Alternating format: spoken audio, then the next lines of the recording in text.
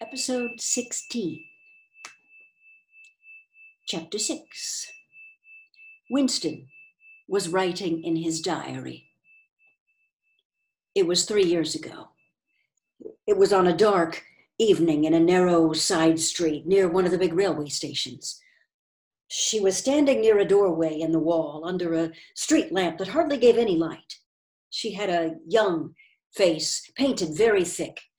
It was really the paint that appealed to me, the whiteness of it, like a mask, and the bright red lips. Party women never paint their faces. There was nobody else in the street and no telescreens. She said $2.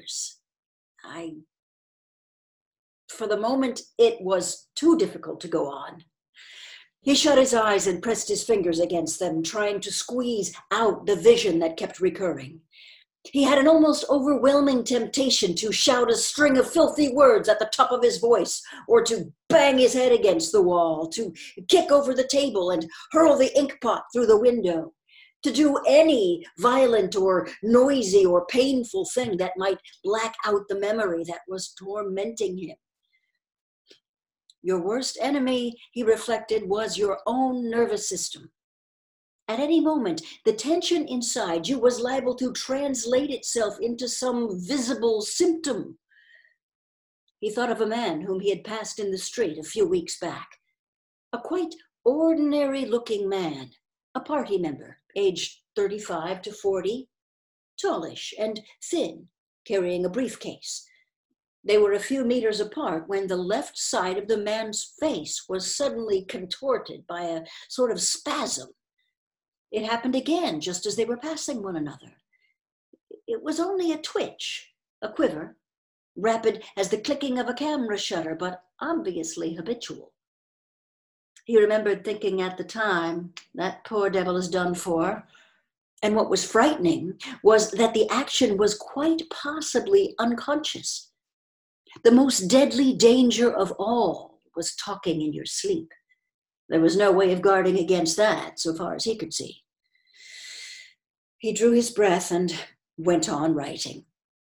I went with her through the doorway and across a backyard into a basement kitchen.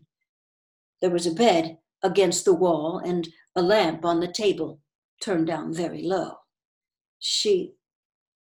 His teeth were set on edge. He would have liked to spit. Simultaneously, with the woman in the basement kitchen, he thought of Catherine, his wife. Winston was married. Had been married, at any rate. Probably he still was married, so far as he knew. His wife was not dead. He seemed to breathe again the warm, stuffy odor of the basement kitchen, the odor compounded of bugs and dirty clothes and villainous cheap scent, but nevertheless alluring, because no woman of the party ever used scent, or could be imagined as doing so. Only the proles used scent. In his mind, the smell of it was inextricably mixed up with fornication. When he had gone with that woman, it had been his first lapse in 2 years or thereabouts. Consorting with prostitutes was forbidden, of course, but it was one of those rules that you could occasionally nerve yourself to break. It was dangerous, but it was not a life and death matter. To be caught with a prostitute meant 5 years in a forced labor camp, not more, if you had committed no other offense. And it was easy enough, provided that you could avoid being caught in the act. The poorer quarters swarmed with women who were ready to sell themselves. Some could even be purchased for a bottle of gin, which the proles were not supposed to drink.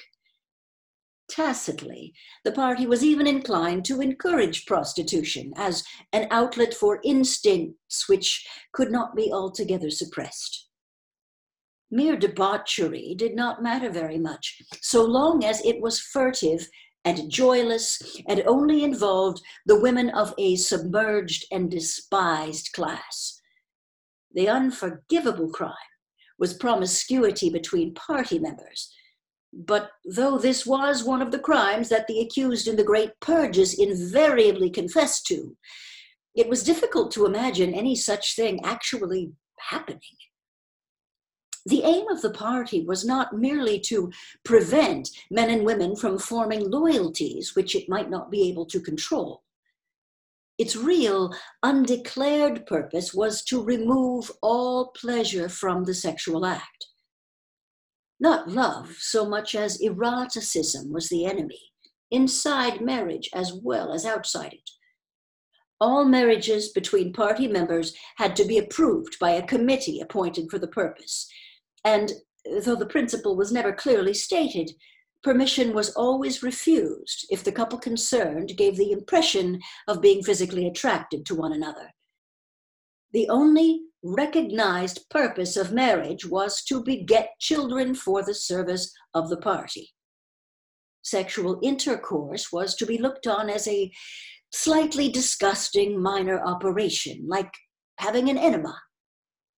This again was never put into plain words, but in an indirect way it was rubbed into every party member from childhood onwards. There were even organizations such as the Junior Anti-Sex League, which advocated complete celibacy for both sexes. All children were to be begotten by artificial insemination, ARTSEM it was called in Newspeak, and brought up in public institutions.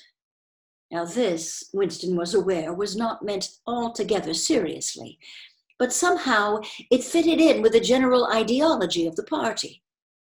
The party was trying to kill the sex instinct, or if it could not be killed, then to distort it and dirty it.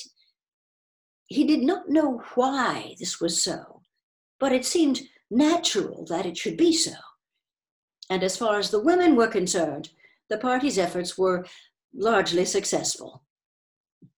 He thought again of Catherine. It must be 9, 10, nearly 11 years since they had parted. It was curious how seldom he thought of her. For days at a time, he was capable of forgetting that he had ever been married. They had only been together for about 15 months. The party did not permit divorce, but it rather encouraged separation in cases where there were no children. Catherine was a tall, fair-haired girl, very straight, with splendid movements. She had a bold, aquiline face, a face that one might have called noble, until one discovered that there was, as nearly as possible, nothing behind it. Very early in her married life, he had decided, though perhaps it was only that he knew her more intimately than he knew most people, that she had, without exception, the most stupid, vulgar, empty mind that he had ever encountered. She had not a thought in her head that was not a slogan. And there was no imbecility, absolutely none, that she was not capable of swallowing if the party handed it out to her. The human soundtrack, he nicknamed her in his own mind. Yet he could have endured living with her if it had not been for just one thing: sex. As soon as he touched her, she seemed to wince and stiffen. To embrace her was like embracing a jointed wooden image. And what was strange was that even when she was clasping him against her, he had the feeling that she was simultaneously pushing him away with all her strength. The rigidity of her muscles managed to convey that impression. She would lie there with shut eyes, neither resisting nor cooperating, but submitting. It was extraordinarily embarrassing, and after a while, horrible. But even then, he could have borne living with her if it had been agreed that they should remain celibate.